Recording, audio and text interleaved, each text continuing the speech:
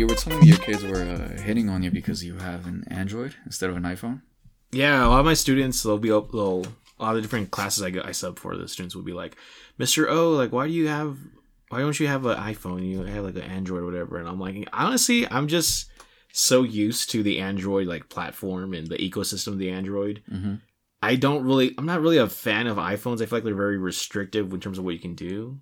In what way? Like the type of programs you can run? Yeah, because I think of like the different, like, for example, I use a lot of like emulation and like emulators and like ROMs and like other stuff on my phone. Like I like widgets and like little thing like I'm trying to remember like APK files and stuff. Mm-hmm. And iPhone is such a closed ecosystem. It's like very like a closed loop, and like you can't really do that kind of stuff unless you really like jailbreak it or something. Mm-hmm. And I'm just not really a fan of like. I'm not a big Apple product person. I don't like Macs. I'm not really an Apple person at all. So yeah, I recall when I first got my first few iPhones, I had to jailbreak all them shits. I put a Cydia or Sidonia, whatever the hell those programs were, and I'm looking at apps that I couldn't get otherwise. Oh, like the black market kind of thing. Yeah. So I did that. I tried to unlock them. I jailbroke 2 of them. But after that, I just got tired of being in that ecosystem. Like, it's cool. It was like, it felt very seamless. You know, you could connect all your other devices. Mm-hmm. But after a while, like, Android started competing like so heavy, you know? Yeah. And the thing is, Android also comes with a lot of features that iPhone gets like way later. You know? Mm-hmm. I've heard about that. So there's that part. And then there's the variety of things that you could get on Android. Like you could go to Sony, you could go to Samsung, etc. iPhone does make a great product, but I just really prefer Android. You know what I've noticed? This is the shit talking portion. I've noticed when an iPhone user talks shit about an Android user, the Android user is gonna be like, hey, let me tell you about this iPhone. Let me tell you why this shit is badass and why it's the best, right? Mm-hmm. When an Android user goes to an iPhone user and they talk shit, the iPhone user just starts crying. They just start complaining. They start like, why the fuck do you gotta compare them? Like, this isn't like a competition. This isn't that and that. I mean, I feel like the Android users are way more techie. No? I think so too. I mean, I think that those are the kind of people who they know exactly what they want out of it, or to like kind of tinker with it. Uh-huh. I do think iPhone's much more utilitarian, where it's for the average person, it's much more plug and play. Yeah, there's not much fuss to it. Yeah, like you said, plug and play. I think the thing they have with like the Macs and like the iTunes store and the Apple store, like it's very like it's like the compatibility, like they talk to each other, the devices talk to each other. Yeah, it's great at that, yeah. It's really good at that. But if you're not like someone like that, unless you have everything Apple, like I just don't think it's worth it. Like, I understand the prestige of the Apple name, but like, I just don't care. That's just not. I feel like an Android user is a person you see walking down the street and they have a bunch of different brands. Like, they got a Nike hat and Adidas shoes. Whatever works, right? Whatever works, whatever looks dope. Yeah, I could see that.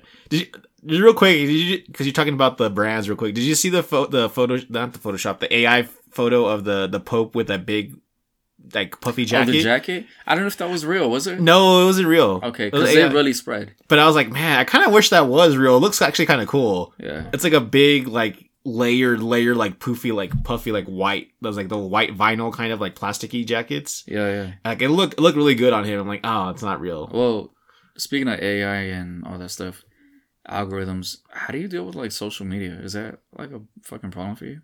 We were just talking about something right now. Mm-hmm. I'm not gonna go into the details of what it was, but like as you and I were talking about it, like a relevant article popped up on my phone that wouldn't normally pop up. That's for me. something a little different. That happens way too often, where we open the phone. We were having a discussion before, when we open a phone and it's an ad on something that we wouldn't have got before if it wasn't for that conversation. Yeah, I don't like that. But you're talking about social media, right? Like, yeah. I don't know. Social media kind of. I don't know if it's sad or not, but it's like the first thing I look at when I get up in the morning.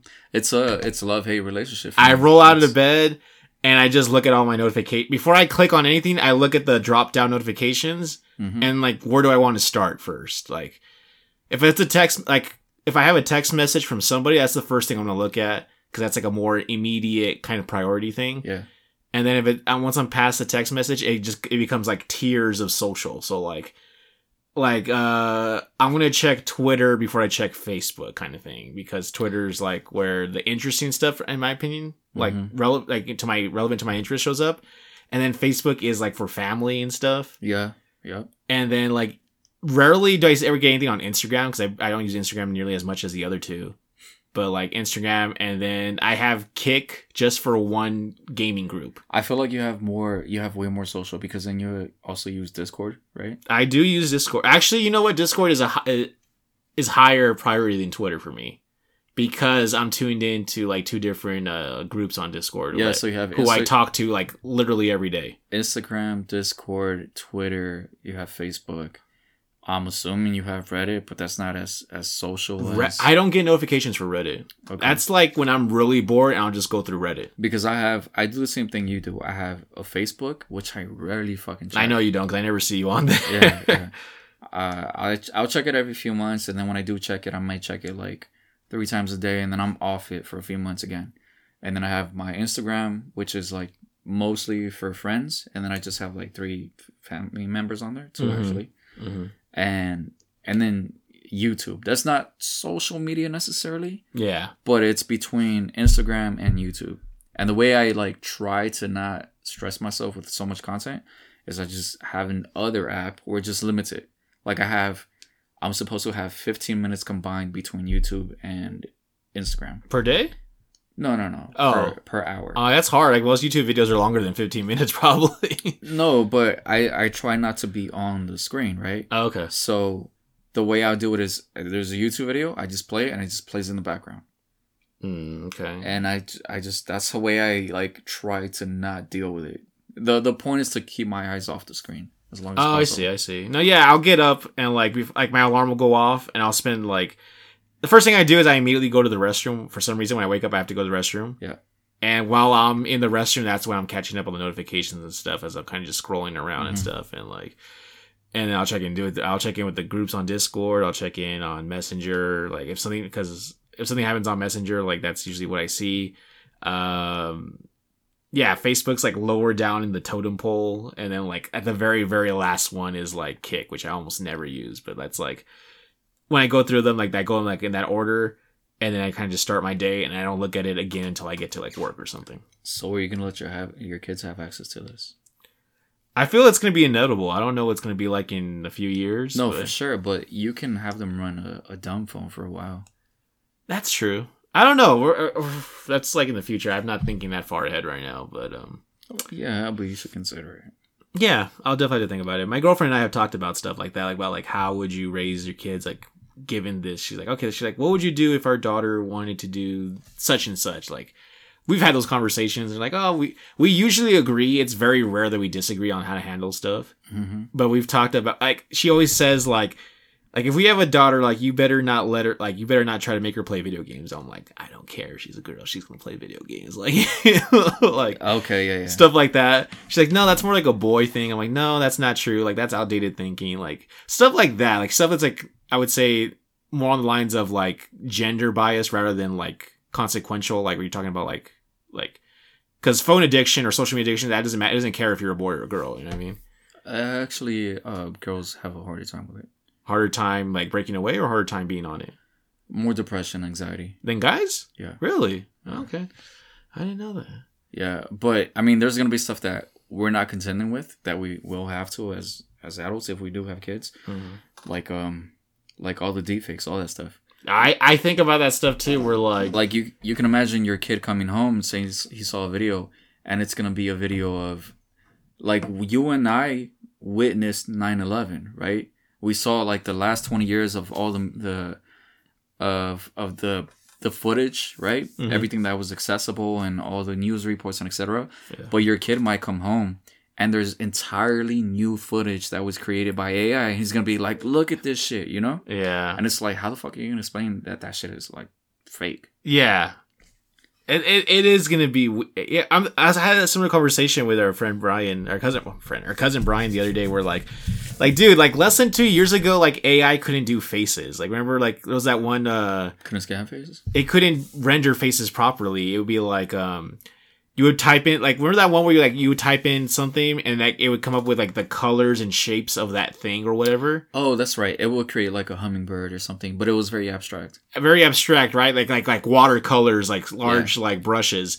And now it's like freaking super precise with like faces and like.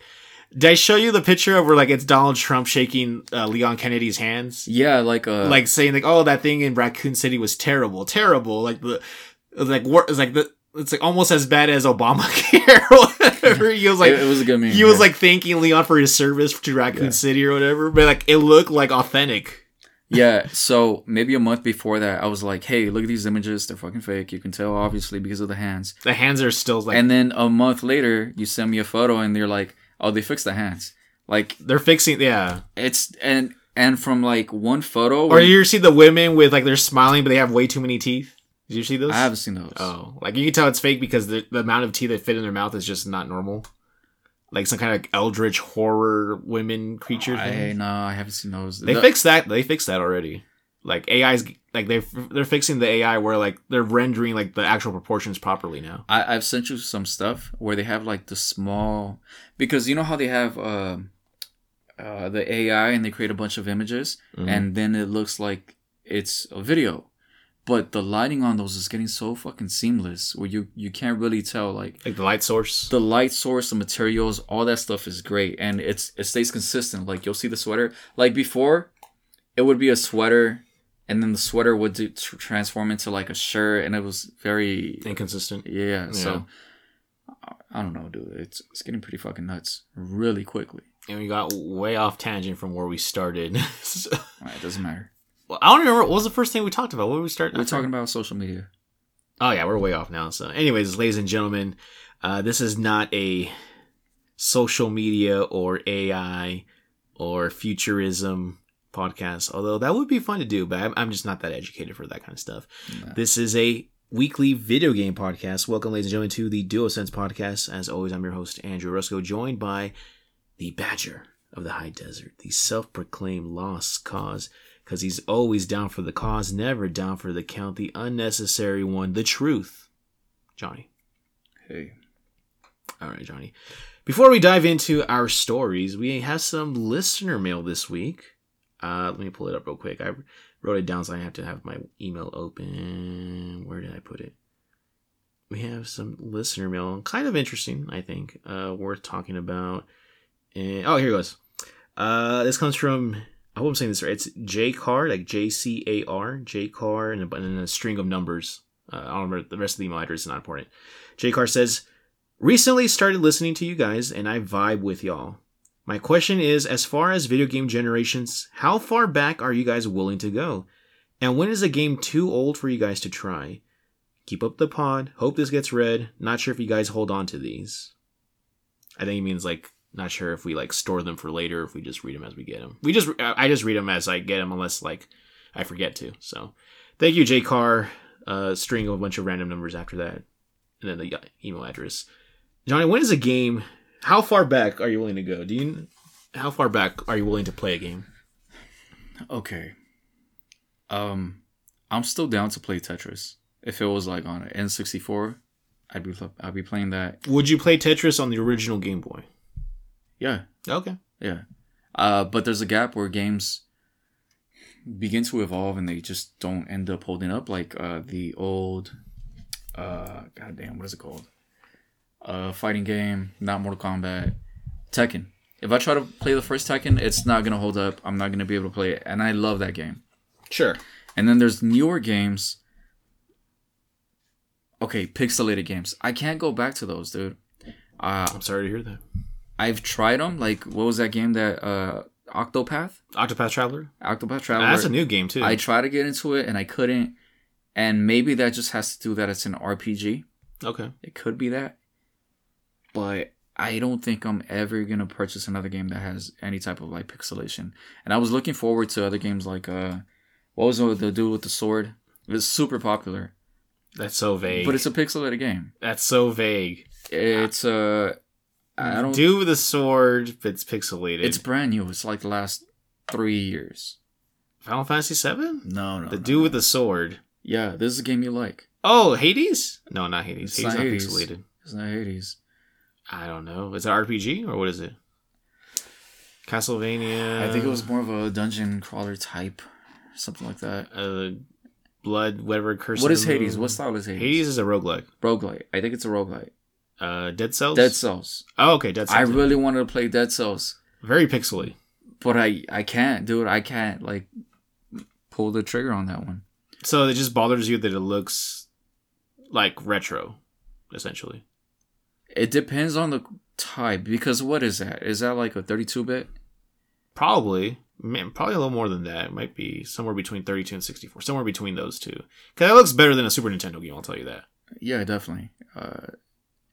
Maybe if the game had like physics. Because it's very smooth. It's very smooth. Yeah, it's not choppy like some of the old stuff. Mm-hmm. Mm-hmm. So, I guess... Okay, pixelated I feel games, like I'm not going back to... If it's a game like Tetris, Tetris is timeless, I think. I think Tetris is... I wouldn't say future-proof, but I feel like Tetris, you get immediately what it is. Uh-huh. And that's not a game predicated on having good graphics, because the gameplay is just so fundamentally, like, solid. I could go back to, like, a Pac-Man.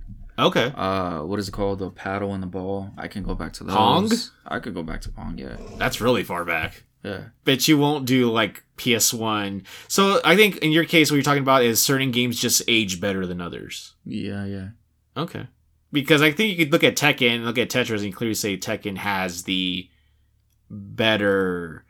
I mean, more horsepower, I guess you could say. Like, there's more rendering going on compared to Tetris. But Tetris doesn't look clunky and, like, blocky. I mean, no, it does look blocky. But by design, it's blocky, not by limitations. Where Tekken is that. Yeah, because there's more recent games that I can't go back to. Like, I'm not going to go back to the original Resident Evil 4. Okay. Original RE3, RE2, I can't. Well, because you have the new ones now. Are you saying even without the new ones, you still wouldn't go that far? I've recently tried playing Resident Evil 1, and the mechanics just don't work for me. Remake? The tank controls. No, not the remake. Oh. The old The classic. Oh. Or maybe the remaster. Yeah, that's rough. You think so too? I mean, what's your take on this? You know what it is? There's something about early PS1 games that just don't... They haven't aged well because of the polygons. The polygonal, like, weird clipping 3D effect going on. Mm-hmm. As compared to, like, stuff from, like, the Super Nintendo where that's aged well because it was already pixelated. Like, it was already... See, I could go back to Gradius. Yeah. But a lot of Nintendo games just do hold up. They do. Like, we can always play Smash Brothers on 64. You can play... But the games are so similar to what they are now. Yeah. You can play a Teenage Mutant Ninja Turtle game and, like, it feels like it looks like it's supposed to be that way and doesn't feel like a limitation. As opposed to, like, Virtua Golf and Tekken, like early, like, RE1, early, like, Gran Turismo, which looks all, like, choppy and, like, it looks like all the cars or whatever, like, are made of, like, they're, like, paper thin, like, renderings or something, right? Like, it looks very jaggy and pixelated, right? It's hard to go that back. I'm willing to go as far back as NES, Nintendo, because a lot of RPGs on the Nintendo, the old school Nintendo, and being the RPG guy that I am, like, they still hold up. But are you saying you can play anything from now to then? Yes. Really? Yeah. Well, maybe not just anything, but NES is as far as I'm willing to go back. Anything before that, like Atari or the Odyssey, the Magnavox Odyssey, or the Channel F, any of, like, the Coleco, like, anything like that old, like, I just can't. Because now you're just looking at squares and triangles and, like, trying to make sense, and my imagination will not allow me to. No, but if you're playing those games, say, in, like, 60 frames. It doesn't matter if it's 60 frames, if I'm just still staring at a block, or, like, you ever seen, like, the old school fighting game, where the Atari one, where it's, like boxing, but, like, they look like... Oh, no, I'm not playing that. That's Atari, like Atari, like, where, yeah, like, but the top-down view. I'm just talking about one game, that Atari game. Anything... No, because he asked, like, when is the game too old? We also said, how many generations back would you go? Yeah, so... I wouldn't go any further back than Nintendo, which is 1985, mid-1985. Mid-80s. I just can't go that far back. If you put it that way, 1995. So Super Nintendo. I'll play several early games. PS1, early N64. Yeah. Okay. Yeah. All right. Yeah, because like Nintendo stuff, all the Mario games, those are still playable. I think it's an age thing. I think if you're older and you were someone who was around during like Atari and ColecoVision and Channel F, the Fairchild Channel F, like that's like what's like the second generation of games, like everything after Pong, but before the Nintendo. I think if you're someone who's like in their 40s or something, then you can go back to that because you remember that. But for like you and I who are not in our 40s, like it's just impossible to go that far back. It's just too dated. So yeah, Game Boy, like if you're talking about Tetris on the Game Boy, which is where Tetris debuted, was on Game Boy. Yeah, there's actually a lot of games I want to play still on the Game Boy that I haven't got around to. So NES, Game Boy, it's basically mid to late 80s is as far back like technology-wise I'm willing to go. Nothing beyond that though. So you might also be right that it's because I play the new stuff, because like the Resident Evil stuff, I can't go back to any of the old stuff. The remakes are great. Mm-hmm. But if we look at the older games like Gradius, I'm saying I could get into it. But if there was a new Gradius, I might be spoiled by the new mechanics, and then the old Gradius might just be totally trash to me. Yeah, I could see that. Like I played I remember playing Final Fantasy 3 on an emulator that was emulating the old Nintendo, the NES, because that was the one we did not get a remake of until like 2007. Mm-hmm. So before that, I remember playing Final Fantasy 3 on a school computer, running a Nintendo emulator, and like that game, I could barely play it, but I was like willing to play it because it was like a blind spot in my like playthrough of the series. And like, I'm like, man, like this game is rough, but like I'm still like there's still something there to keep me engaged. And then when the remake came out on DS, like I never went back. I just went to the DS remake. See, there's another perspective here. I think I can play anything that's on arcade, regardless of age. I can play if it's like because I was gonna ask, game, because I was gonna ask you, I'm like Hydro Thunder. Okay. If it's Killer Instinct or like those old Jurassic Park games, yeah. Which are like PS1 era kind of. Yeah. So, okay, I was going to ask you because I'm like, Metal Slug is pixelated. Yeah, I could still play it. Yeah, you're right. So you're good with that then. Because there's nothing to compare it to. That again, yep. Okay. But if there was like a 3D modern, for modern like audiences, middle version of Metal Slug, we wouldn't go back to the old ones. No. Okay. It just doesn't feel the same. Even if I go back to them and they're playable, it doesn't give me that same, like, the same intensity. Okay. So, yeah, I hope you get spoiled. Yeah, it's hard to... I get it. Yeah, it's hard to go back. I'm a big Pokemon fan, but I can't go back to the original Red, Blue, and Yellow because they just look so They all look the same to me. They honestly look old. No, you can tell, like, there's, like, leaps, like, small leaps in between generations for Pokemon. Like, they get better from, like, the Game Boy Advance versions up on. Like, they're pretty playable. Going to before Game Boy Advance, I can do it, but it's not my ideal way of playing those games. So because we have remakes of those games now, so I'd rather play the remakes than those. So that was a good question. Thank you, J-Car. I think it was J-Car and a bunch of numbers. So thank you, and you guys too. You too can have your question or comment or suggestion read by. I usually do this at the end, but I'll do it right now. You can reach us at duosenspodcast@yahoo.com, like J-Car did. Or you can reach us at our Twitter, DuoSenseP. So far, all our listener inquiries have been through email, duosensepodcast@yahoo.com, one word. But who knows? Maybe you want to be the first one to break the mold and go for the Twitter one. But it doesn't really matter. However you want to reach us, questions, comments, suggestions, thoughts, we're open to it all. So reach us on there. Johnny, let's get to the meat, the real meat of today's podcast. And then we have 4 stories. For the I forgot the term I was looking for the serving, the menu today. Let's go to the first one. This one comes from Forbes. He sent me this one. It says Sega is buying Angry Birds developer Rovio for $776 million. That's a lot of Angry Birds. It says the rumblings. Written by Paul Tassi. Paul Tassi. He's like the video game correspondent at Forbes. Cool guy. Says the rumblings turned out to be true. Sega of Sonic the Hedgehog fame is buying Angry Birds mobile developer Rovio for $776 million, less than the $1 billion price that was previously being rumored. It is yet another example of a large-scale mobile developer being scooped up by a bigger traditional brand, albeit with a much lower price tag than the other deals. Take-Two previously purchased Farmville Zynga for $12.7 billion. A huge chunk of Microsoft's Activision Blizzard $69 deal is Candy Crush is King, which boasts more daily active users than Activision or Blizzard combined.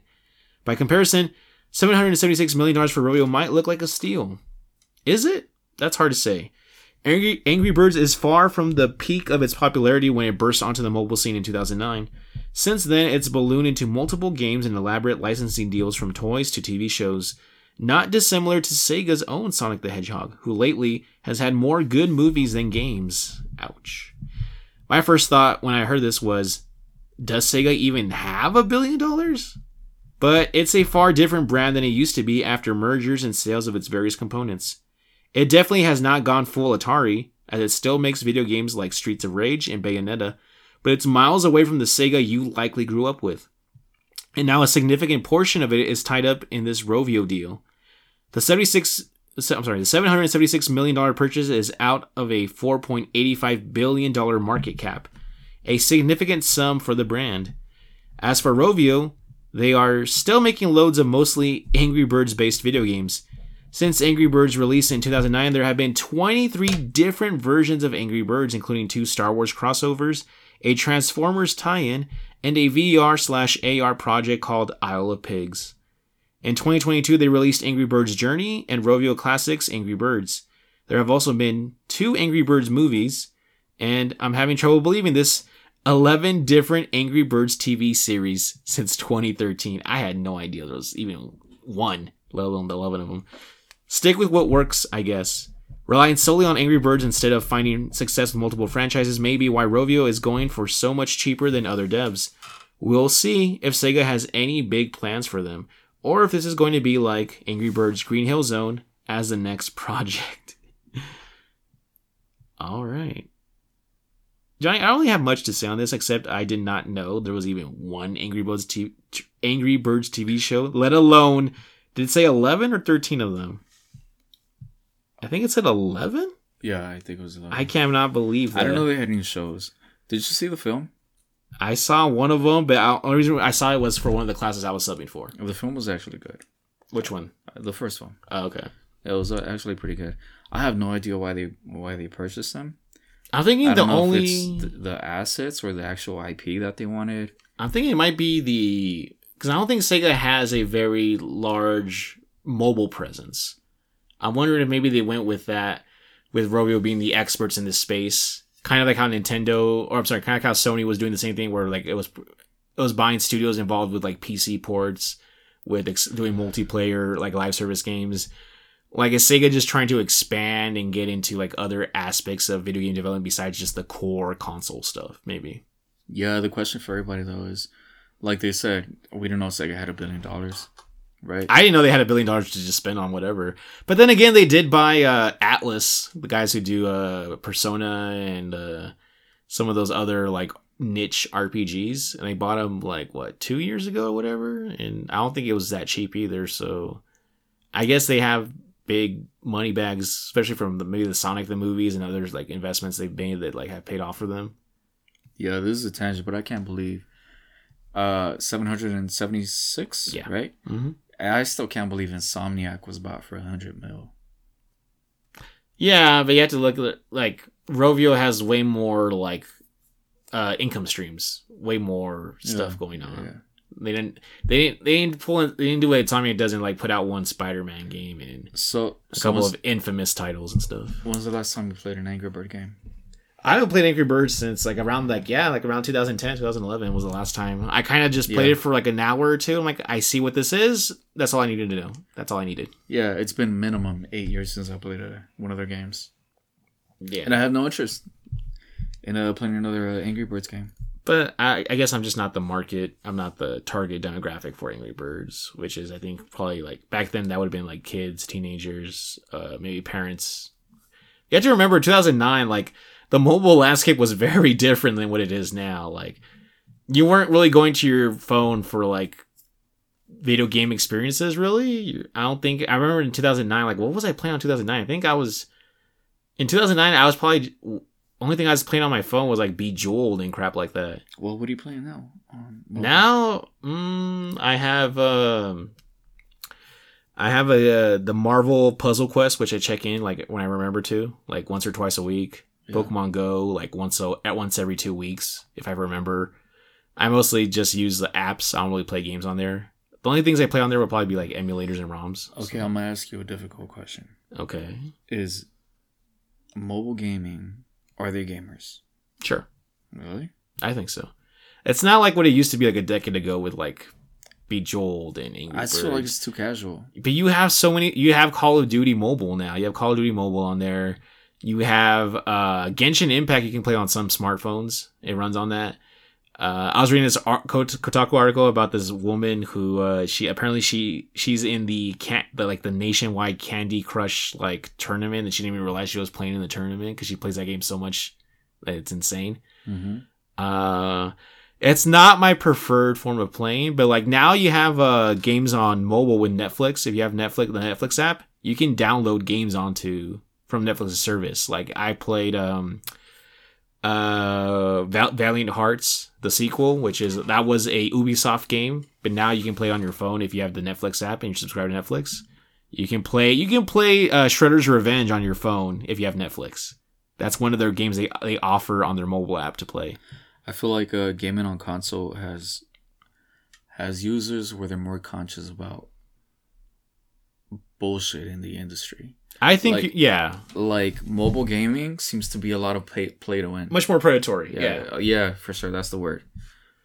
But I think you can still find satisfying, complicated mobile experiences. Like the first 9 Final Fantasy games you can just get off the Apple Store.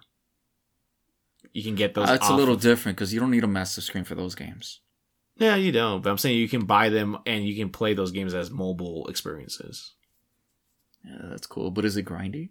Do they add things where it's like... No, it's just the normal game. It's just the normal game. It's just flat out the game. Yeah, it's just a one-time purchase and that's it. All right, that's dope.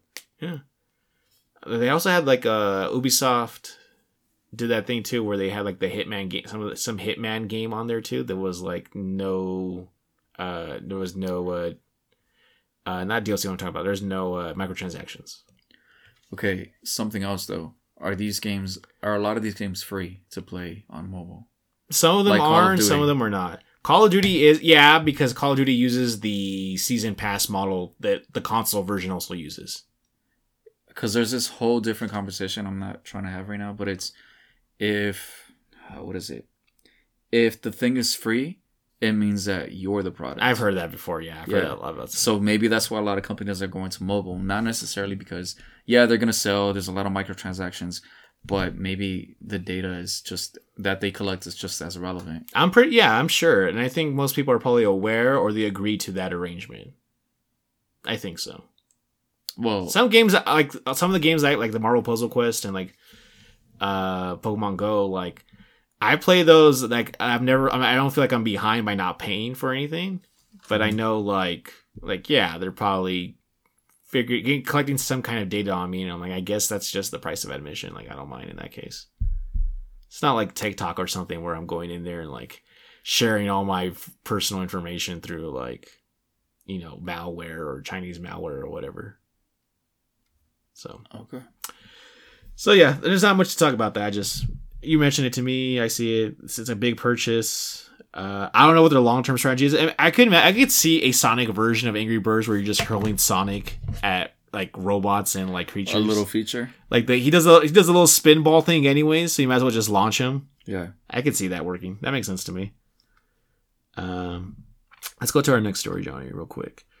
Also by Paul Tassi, also at Forbes. This says Hogwarts Legacy sold 256% more than estimates at launch. Hogwarts Legacy sold more than 12 million copies in its first 2 weeks, and it may not be surprising that was more than anyone, even Warner Brothers, expected at launch.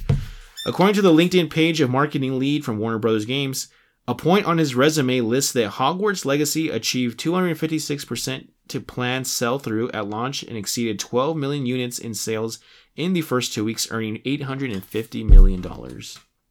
Plus, while estimates, internal and external, can wildly fluctuate, WB likely expected Hogwarts Legacy to be a hit, but this indicates it was 2.5 times the hit they may have expected. Even something like 5 million sales in the first 2 weeks still would have beaten out most other big games. 12 million in 2 weeks seems unlikely to be beaten this year, except for perhaps Diablo 4, and even then, that's not guaranteed. Hogwarts Legacy did not exactly have a long tail of conversation in the gaming industry after launch, not quite, say, Elden Ring level of impact, and it is unlikely to win many Game of the Year awards, if any. I think it will probably win a couple. It'll be in there. But the massive sales raise plenty of questions about the future of the game and what is no doubt a large new franchise for WB. You can be sure they're going to make another one.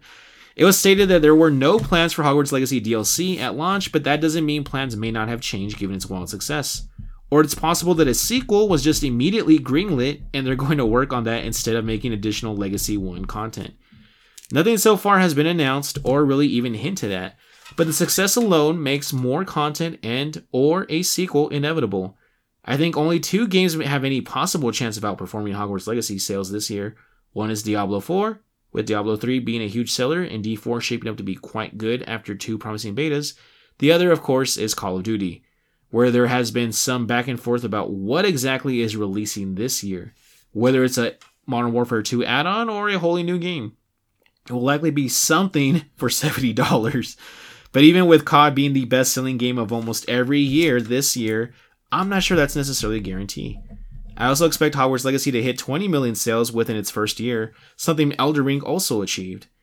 Now attention turns toward Max's planned 10-year Harry Potter TV show, in case you wanted to plan out your next decade of controversies. Very fun times ahead. That last part had nothing to do with the game, but okay. Johnny, what do you think about the news about Hogwarts Legacy doing 2.5 times better than what even the developers thought it would do? Well, if they weren't trying to cancel the game, it wouldn't have been this successful, right? The Streisand effect. Yeah, exactly. I think that's definitely a factor. I think also it could just be maybe just the word of mouth, because I know the game. Well, it was a quality game for sure. All the footage that I've seen looks great. Yeah, it looks really good. I was so baffled when people were saying like this looks like a PS3 game, and I saw some of the shots. I'm like, that's wild. No way PS3 could render this. Like, I don't know. I think a lot of people, because of the social commentary with J.K. Rowling and her stance on trans rights, that kind of like bled into the discourse about the game, and not enough people talked about the game as a standalone product. Mm-hmm. Plenty of people were talking about the legacy and the branding and the IP related to JK, and then like how I think people do just kind of there is a portion of the market that does things out of spite. Yeah. I do think a lot of the sales were spiteful sales. I know a couple of people personally who were like friends of friends or associates who were like, I was going to buy this game, but if people are trying to boycott like for this reason, like I'm just going to buy a copy then. Like, yeah, so. I've seen plenty of like YouTubers say, not only am I going to buy the game, I'm going to buy a couple and then I'm just going to give them out to my fans. I've heard that, yeah. I don't know how many of the people actually followed through on all those things. I don't know, but I'm sure some did. But, like, yeah, it's really weird. For those who don't know, the Streisand effect is basically saying that, like, any like negative attention is just attention, right? There's no such thing as bad publicity. Well, sometimes it's bad. Sometimes, usually it's not, though. But, like, any effort to, like, don't look at this thing makes people want to look. It depends. If the thing is like totally obscure and then you bring it to light, it's gonna make a difference in sales, right? Yeah, because I remember I wrote an article about how this was about 2 years ago. Back when, do you remember when Star Wars Eclipse was announced at the Game Awards? Yeah. So the news came out that Star Wars Eclipse was being developed by Quantic Dream, who are the people who behind Heavy Rain and Beyond Two Souls and Detroit Become Human, right? And there was an issue where their CEO was accused of all these outlandish practices for like the company and stuff, and like they wouldn't fire him. And so there was a certain segment of the gaming population that was like, I don't want to play the Star Wars game because it's tied to David Cage. That's his name, David Cage. And I remember I wrote an article about like, oh, like, you know, there's people boycotting this game because it's being made by these people or this particular CEO or whatever's involved in it.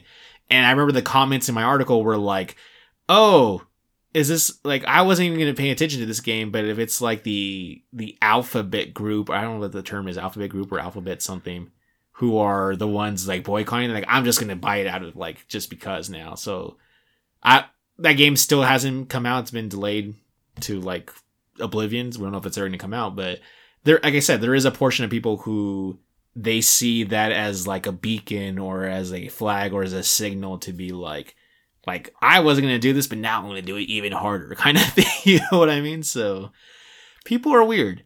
But also I think this game just visually, people who have played this game say like, it's like the ideal experience of what they always wanted from Harry Potter. Well, there was a whole state of play, dude, and that thing was pretty amazing. I'm not even into Harry Potter. Neither am I. I haven't flying around with the brooms, so it looks super smooth, and then I think you could build your own little like cabin. And it's all customizable. There's a ton of secrets in the they let you be as evil as you want, which is kind of surprising that they would let you do that. Like character customization. Customization all the fucking all like I don't know what to call it. Like the wand work, the spells, all that looks great. The combat actually looks intense. It's very fast paced. Looks very fast paced. Yeah. So I mean, good for Warner Brothers, right? Good for them for having they've just recently gone through like a change of leadership over there at WB. Not the games division, but the company as a whole and stuff. So yeah, it's quality studio too. This is good news for them. And yeah, you bet your ass they're gonna make another one. I can't imagine them looking at this and being like, okay, let's move on to something else. Like, no, they haven't said it, but trust that they're working on some kind of sequel or some other game related to this franchise. And then I think I don't have it written here, but they just announced they were doing like a Quidditch game, which is like the fictional sports. Quidditch. Okay. It's the fictional like soccer game with broomsticks. Oh, that sounds cool. Because there is no Quidditch in Hogwarts Legacy. Like there's some in-game reason why there's no Quidditch, and a lot of people were like, we wanted to play Quidditch in this game, and like it's not included. But they have announced recently, like in the past week, that they are going to make a separate game for that. A whole separate game? Yeah, not just DLC. No, not DLC. It's a whole separate game. Oh, wow. So they've struck gold with WB, and then like the article mentioned that they're doing Harry Potter as a TV series now for I think HBO Max or whatever, HBO. So yeah, they clearly struck on something, and I don't think any amount of protesting, or if you want to protest something, you just let it die. You just don't call attention to it. I think you don't draw fire to it. You just silently do your thing. I think that's the best way of putting your mouth where your wallet is, or your wallet where your mouth is. What do you think, Johnny? Yeah, I mean, it could go both ways. Like I said, if something's super obscure and you bring attention to it, it's just gonna sell a lot more. But if something already has fans, the boycott can go either way. Maybe the Streisand effect doesn't work for something that's already popular. I think that's true. I think you're kind of right. Gamers are a very temperamental bunch. They tend to ride or die on certain hills that are not always consistent. How so? Well, I think like Last of Us Part 2, or like that game did really well, but it was like super controversial, and like so many people were like, how well did it do? I don't think it did as expected. No, but I think it did do better than the first game. But that's a given to me. Okay. Like it would do better than the first game. Okay. Because I'm trying not to get into it. I know that's a triggering. Okay. Well, you have all the fans from the original, plus which is already the installed fan base. Yeah, and then you get more people on the PlayStation platforms, right? Like when that came out, there weren't as many PlayStation users, right? So automatically, you get the fans of that plus all these new users that are on the console. Yeah, all these years after. Yeah, so of course it would do better.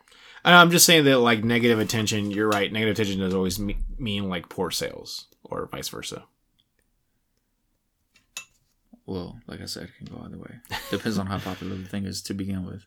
Yeah, no, I'm agreeing with you. That's what I'm saying. All right, Johnny, let's move on to our third topic for today. This comes straight from the PlayStation blog themselves.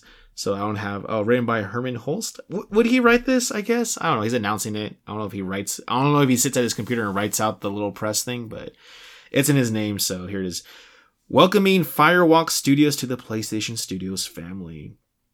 Herman Holst says, I'm excited to announce that we've expanded our relationship with Firewalk Studios and are thrilled to welcome them to PlayStation Studios.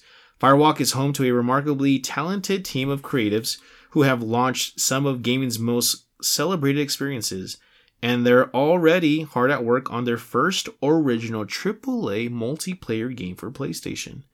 Since announcing our publishing partnerships with Probably Monsters and Firewalk in 2021, we continue to be impressed by the team's ambitions to build a modern multiplayer game that connects players in new and innovative ways. The studio shares our passion for creating inspiring worlds grounded in exceptional gameplay, and we want to continue to invest in their mission. We're excited for Firewalk to bring their technical and creative expertise to PlayStation Studios to help grow our live service operations and deliver something truly special for gamers. Please join me in welcoming Firewalk.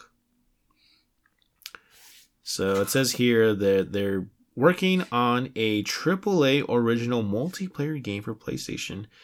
So, Johnny, a couple months back, we kind of talked about how Sony or PlayStation in general was trying to expand to these different factors, right? They wanted like this many amount of live service games in the near future, these many like multiplayer games, etc., etc. How do you? I don't know. Maybe asking you how you feel about this is the right question, but what are your thoughts on the ever growing behemoth that is PlayStation Studios in the same vein as the Embracer Group and Microsoft and Tencent? Like Sony's one of those big four players who's gobbling up studios to a smaller, lesser degree. Exactly what I was gonna say, because I don't know how big this studio really is. Because I tried looking into what other games that they've worked on their own, and they don't really have a history of that. It just seems like a studio that's been working on other studios' projects. Yeah, they're like a support studio, like a satellite. I think one of those was like Destiny, right? Okay, yeah, they probably helped out in some way. Yeah, so it's really just an announcement, no news. There's just not a whole lot to talk about here. Yeah, a lot of studios just exist.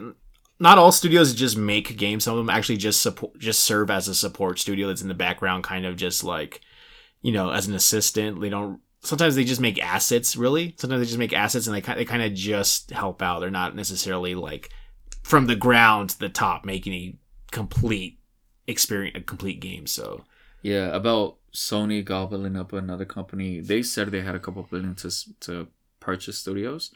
So of course there's not a surprise. And then again, as they're not just buying random play, like these are people they've worked with before. It's a studio they've had a partnership before, so it's not like, it's kind of like a giant planet just bringing in moons that orbit it, rather than going out and conquering other galaxies or something. Like it's, I guess the relationship here is less hostile because it's like you're already in this group, like you're a family already. That's a good way to put it. Like a moon. This isn't like Tencent acting like Galactus, gobbling up existences and universe. Yeah.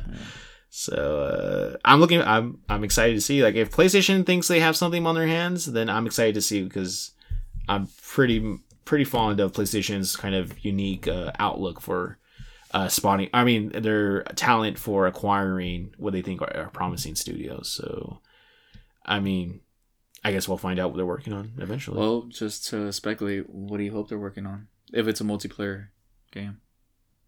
Well, it says it's an original AAA multiplayer game, so it's not going to be something from an established franchise, I think. But you don't want another Call of Duty type game, I'm assuming.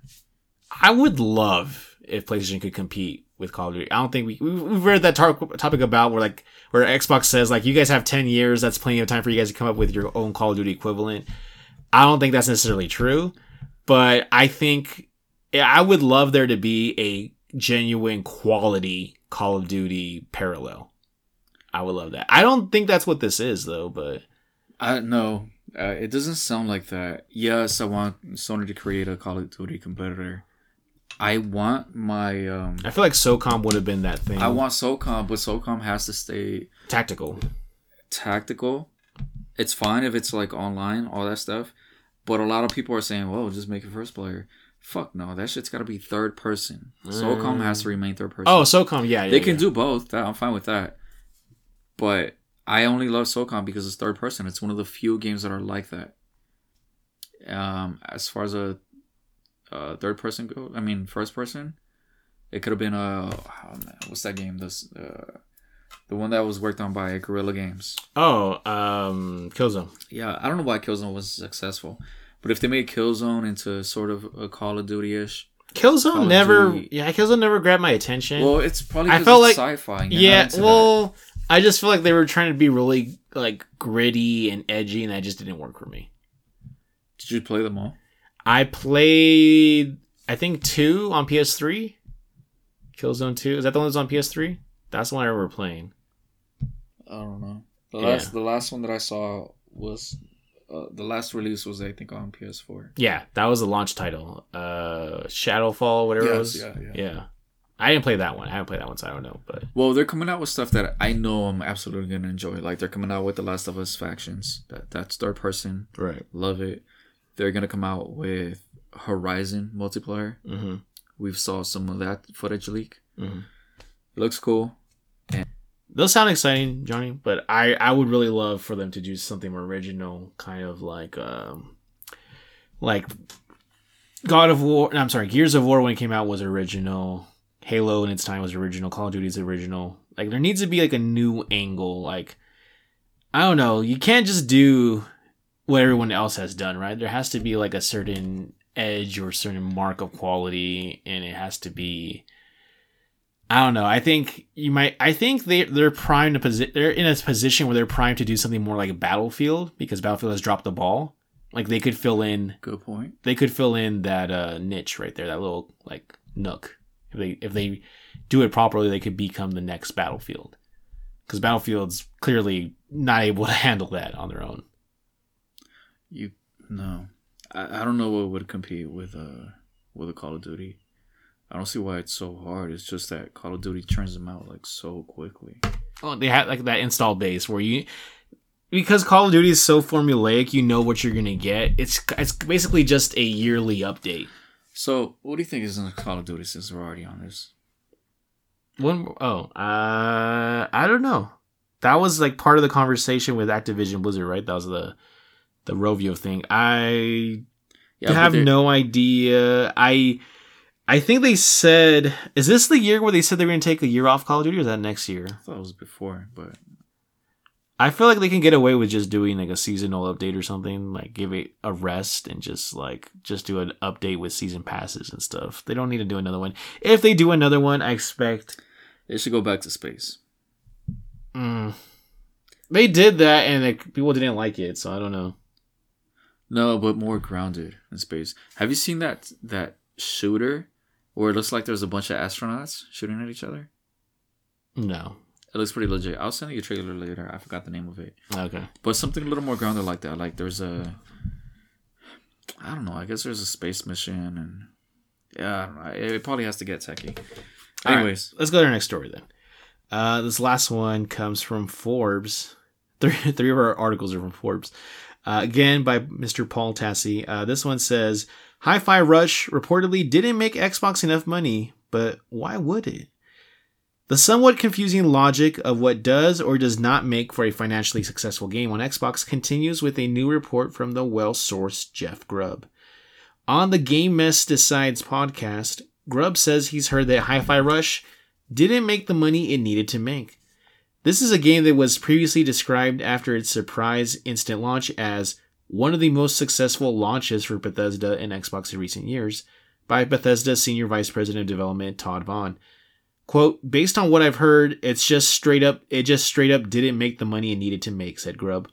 It got good reviews and the buzz was good, but where do you put the blame for something like that? That is indeed the question and raises a frequent point about the Xbox Game Pass model. Where exactly was Hi-Fi Rush supposed to make its money? The game had zero marketing. Part of the draw was its surprise launch on Game Pass the day it was announced, and it launched on Game Pass, negating the need for sold separately copies for a huge number of Xbox players, as is usually the case with Game Pass launches. But it's a brand new IP in a niche type of game, so you wouldn't expect it to drive bonus standalone sales like a Halo or Gears of War might. Nor would it be big enough to summon a flurry of new Game Pass subs by itself. It's also not a game with any microtransactions that can generate revenue despite a free Game Pass launch. Like Grubb says, what else was the game supposed to do here? It was well received and created a narrative that Xbox can still surprise us with unexpected smaller hits. But hit appears to be a relative term. Despite the initial praise for its launch, at this point, the problem here almost has to be with Xbox revenue model, as it's not clear what the game itself could have done better for what it was. The question applies to higher profile releases as well.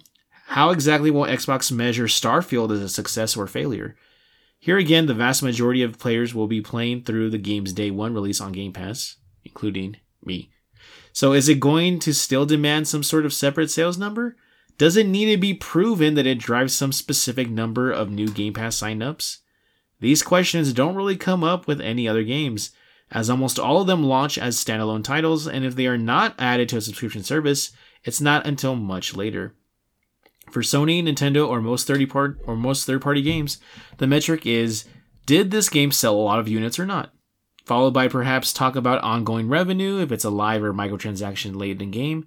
But the what counts as a success on Game Pass question is always present, and it appears only Microsoft knows the answer. And it says, update. It says Microsoft's Aaron Greenberg calls Hi-Fi Rush a success after Grubb's report.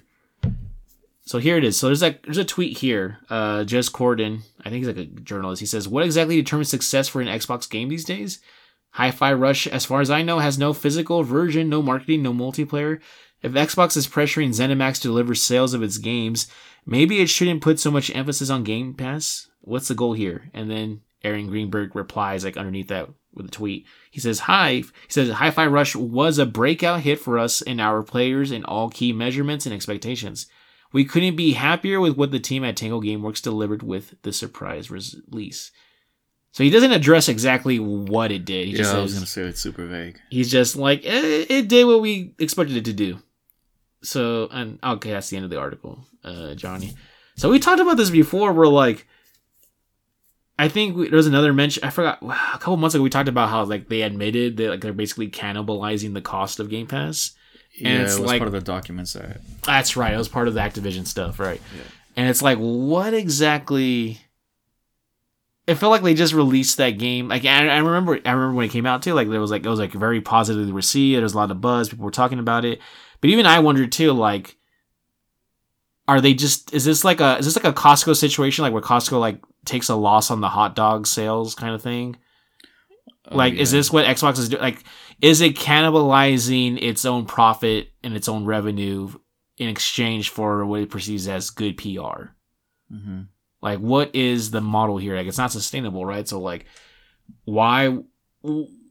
Where do you go from here? And then he raises a good question. Like, when Starfield comes out later this year, a lot of people are going to be playing that on Game Pass, including myself. I'm not going to buy the game. I can just play it on Game Pass. It's like, what are the metrics? Like, what is the checklist of what is considered successful and what is not considered successful? If you're basically splitting or kind of disabling your ability to make just pure revenue from just physical and digital sales.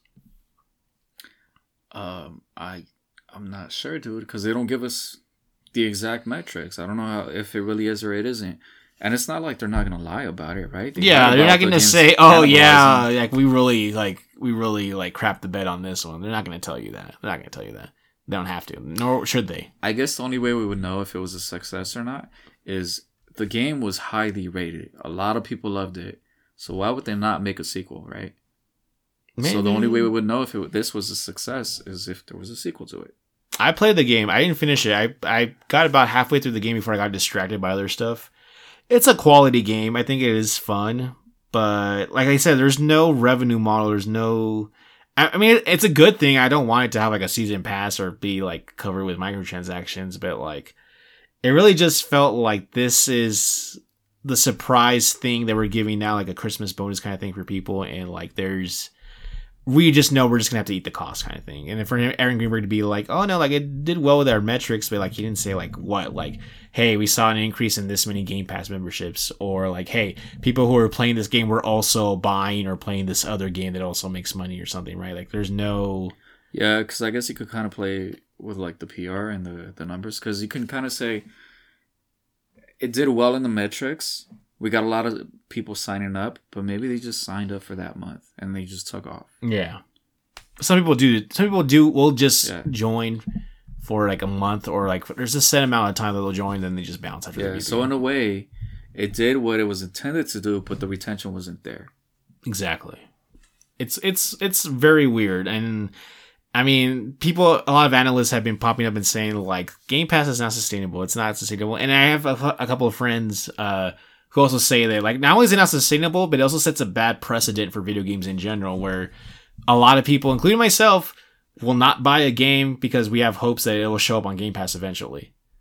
Oh, so there's no pre-orders. There's no pre-orders. It's doing the Netflix streaming model, and as a result, like some people are kind of like, it's kind of like what Netflix and like streaming services did during the pandemic, where people weren't going to the movies because they had Netflix at home, and also the theaters weren't open.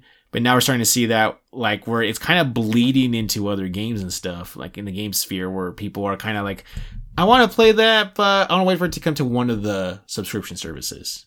Yeah, and whether that's PlayStation Plus or that's Game Pass or even like Steam sales or PC sales, like we're starting to see a trend now where people are kind of like holding off. They're being a little more frugal, but also kind of just like not biting right away because of these models. And there's evidence. I saw an article the other day. I should have included it, but it was like how gamers are now using the excuse of, I'll wait for it to come to this service. So, yeah, I don't know. You've heard my takes on it. I don't know that it is or it isn't sustainable, but I get the psychology behind wanting to wait, thinking that it's going to be on Game Pass, and then the game eventually might drop, and then you totally forget that the game even existed. Yeah. Instead of like pre-ordering it. That is a tier of games that exist for me, where I have like games I buy day one, games that I wait for a sale, and then games that I'll get to it if it comes to this service. I do have, and then, games I just don't care about. So that tier does exist for me. It's kind of low, but there is a tier of games I will play if and when they come to a service that I subscribe for. So yeah. I get it. Oh, or now with Netflix, right? Netflix has a lot of indie games on there too. If you have the Netflix mobile app, you can play indie games on there. And some indie games I'll see, and I'm like, that looks like it might show up on Netflix at some point. So yeah, it's they kind of opened Pandora's box with this Game Pass thing, and like we don't know if there's a way to shut it now, kind of thing. I mean, I don't know if you can go back. You know what I'm saying, Johnny? Yeah, I get it. Kind of feels like what Blockbuster did to like buying VHSs in a way. How so? Well, because with like rental, like why would you buy a movie if you can just like rent it or whatever for less? That kind of changed the. Yeah, but that was definitely a better model than the Blockbuster model. What's a better model? The streaming. Oh, okay. I got you. So, anyways, Johnny, that's it for this week. Those are our 4 stories for this week. So, naturally, the next part is, what have you been playing? Oh, I tried a game. It was called Roller Champions. It was on there for free, so I was just like, I'll give it a try. I think it's kind of whack. I mean, the aesthetic for the is game. This like that Mad Max PlayStation looking game that was like it was like one of the PS5 launch titles, or no? No. Oh, okay, never mind. No, I think it was a newer game. Anyways, I downloaded it. I started playing it. There's like create a character, but you can only change like their body shape. Okay. And I think their face and not even their hair. You can change their skin color, and that's it. And they just throw you in there. And you play a long ass tutorial. I'm just like next. But how do you know what you're doing if you just skip the tutorial? Or you just learn a hands-on? Well, you just look at the buttons. Oh, okay. So I looked at the buttons. I was on the track. I won a couple rounds. What's the point of the game? What's the objective? What are you doing? That's a little bit convoluted. So you're on the track. The first track they give you is like a oval shape. And you go around like it. Like a NASCAR. And then you have your competitors. You have 3 other competitors. You have 3 on your team.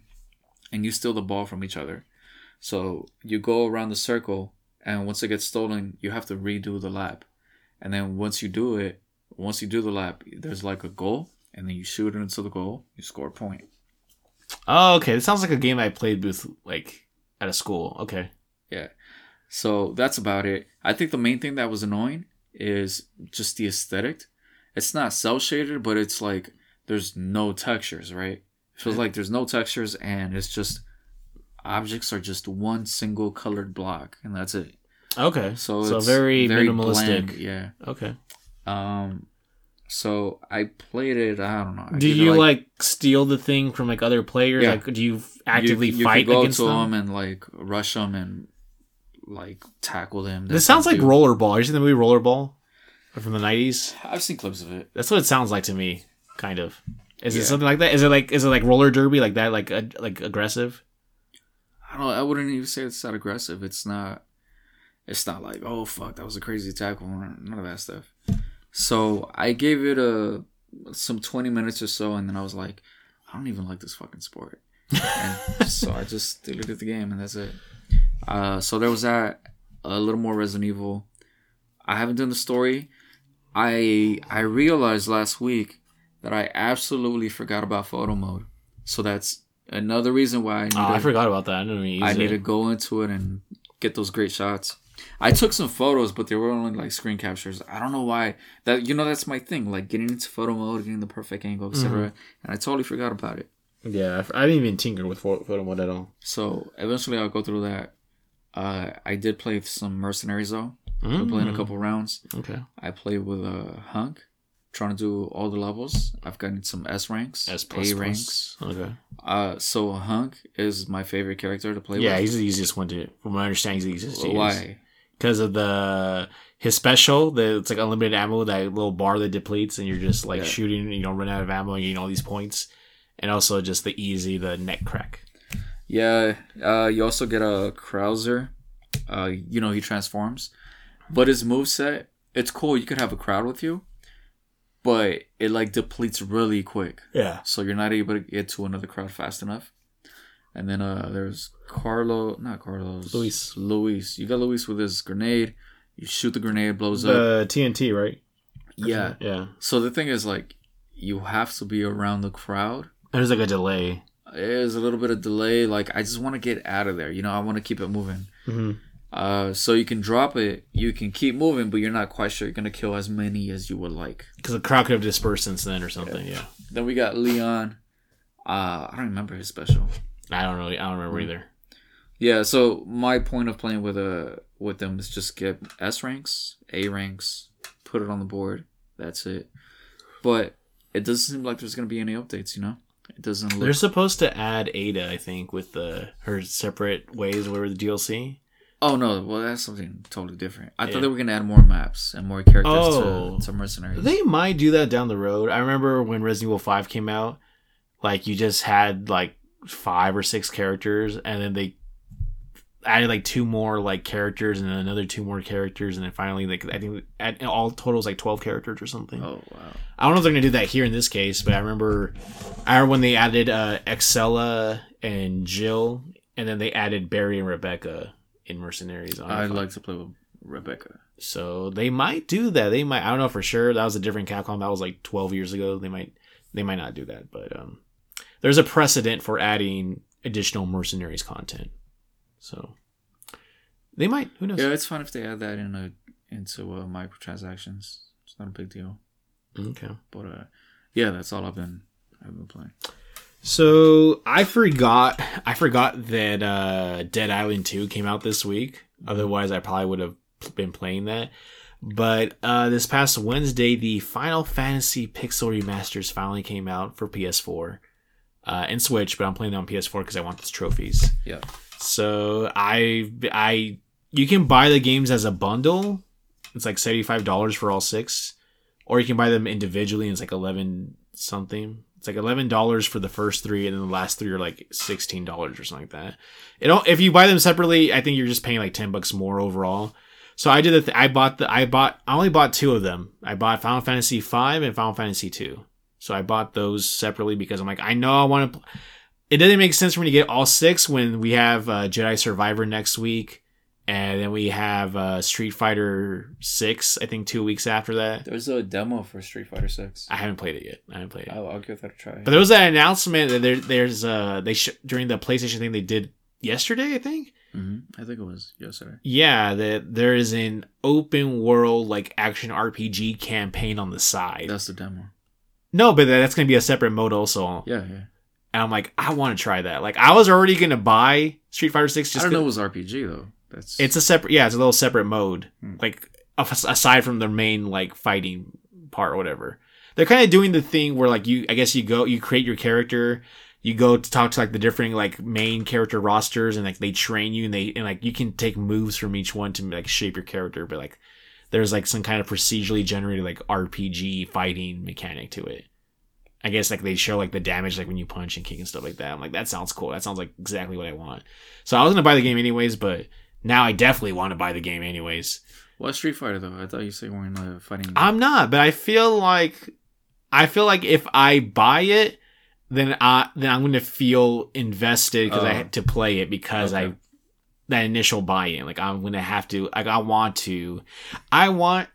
not a good fighting game person, but I want to put an honest effort forth to like really learn a character, and then really try to like learn from my mistakes. Like maybe it's too late for me because I don't have the reflexes, but I want to be able to say like I didn't just dismiss this game. I gave it the good old college try. So, but anyway, so I bought those 2. I bought Final Fantasy 5 and Final Fantasy 2 because I knew I wouldn't have time for all 6. So there's no point in me buying all 6 now. So I kind of spaced it out a little bit. And so I'm playing Final Fantasy 5, Pixel Remaster. It has trophies. It's one of my favorite Final Fantasy games. This one came out in, I want to say 1992. So it's a Super Nintendo one. But it's cool. It's cool. It's, you have these 4 characters. Like the world's like falling apart and you get to unlock like jobs and classes. So like you get these like jobs and classes like in waves. Like the first wave is like now your characters can switch between being a black mage, a knight, a thief, a monk, a blue mage, and a thief. Did I say thief already? I don't remember if I said thief or not. But like those are like the first 6 jobs, and like you can mix and match like abilities. Like so the blue mage learns monster attacks. So if the blue mage is struck by an enemy attack, like a special attack from an enemy, he now knows that move permanently. And then the white mage is like your healer. Black mage does like elemental damage. And knight's pretty straightforward. Like they're like your heavy guy, like you're heavy. Thief is very fast and can steal items from enemies. And so it's like that. So you can like, you get experience points to level up. You also get like a separate ability point thing where like you can level up the class itself. And then once you max out the class, you take the strongest attribute from that class, and now it's permanently on your character. So you can master like the 20 plus jobs for each character in the game. And by the end, you'll have like one super overpowered unit who has like all the strengths of all the different classes in one. So like the game kind of rewards you to kind of mix and match and experiment. Like you can make a knight that knows like white magic to heal. You can make a thief who also is a monk who has like a thief who's like really strong with just using his fist. Like there's a lot. I love like the unit customization of this game, being like mix and match different classes and stuff and come out with like a really cool party. So it's like if you took the units from XCOM and you can like change each unit into a different role or like cross like the strengths of each role into a different unit kind of thing. That's kind of like what that class system is in Final Fantasy. And then Final Fantasy 2 is the one I have not played in the longest time. I haven't played that game in over 20 years.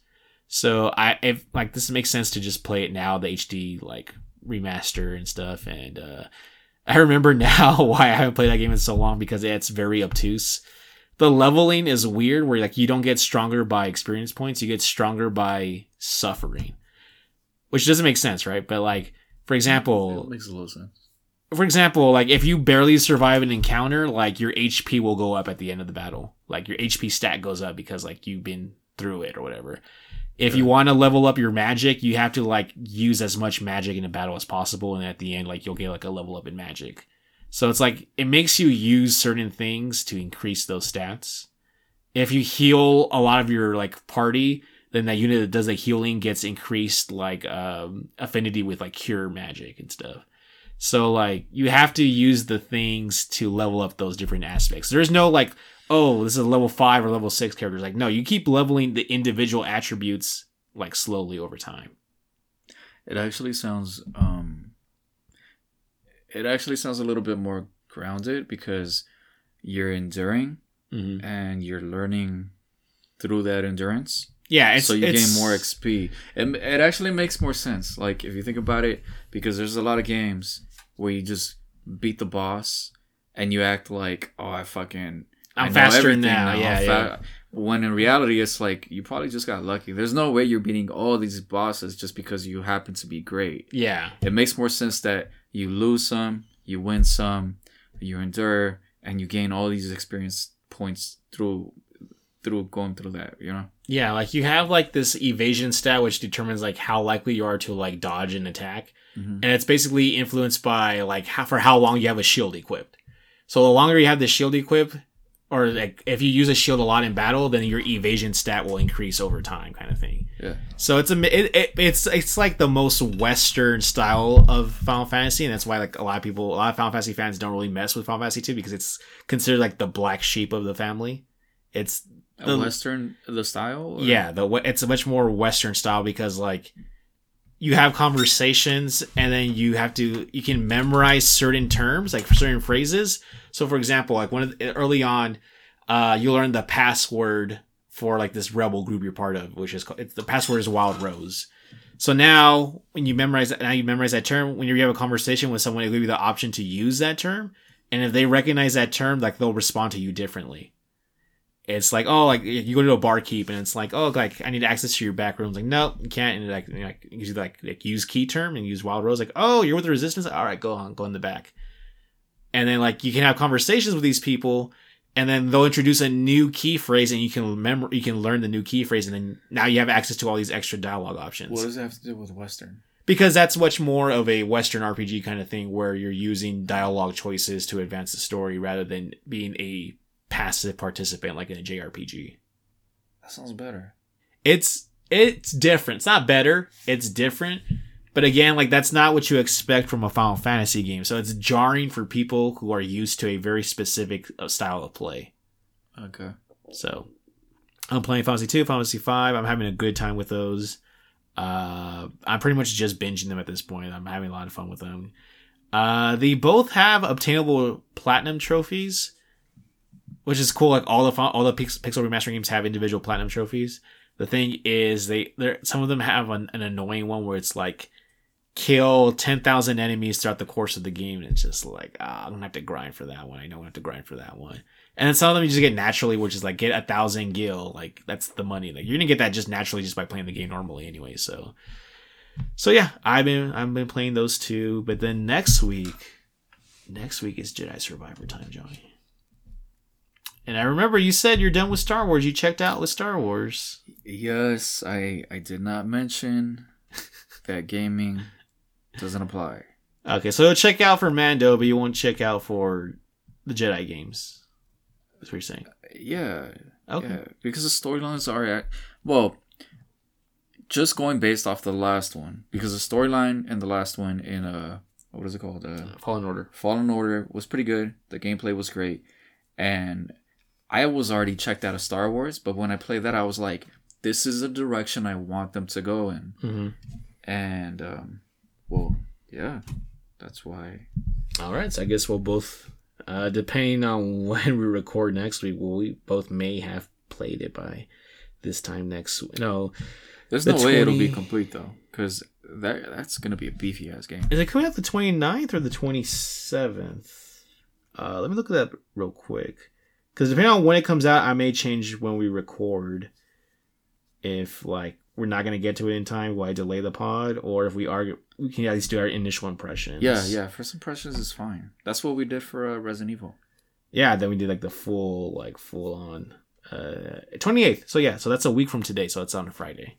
So we might just have 1 day's worth of playing, if that. If not, that's fine too. We'll get to it when we get to it. But So yeah, that's all I've really managed to play this past week. And it looks like that's all you managed to play. And so, did you have any last things you want to talk about before we wrap up tonight? No, I think that's what I get. You think what? I think that's it. Oh, okay. All right. So, ladies and gentlemen, if you've managed to make it this far, as always, we thank you for your listenership. I would like to remind you, of course, if you have any comments, suggestions, questions, you can contact us by email through duosensepodcast@yahoo.com. Again, duosensepodcast, one word, at yahoo.com. And just like I forgot his name, J something, J Carr. There you go, J Carr. You could have your question or statement read out loud on this pod. So go ahead and do that if you're interested. As always, thank you, and I guess we'll see you guys next week. Thanks, guys. Peace.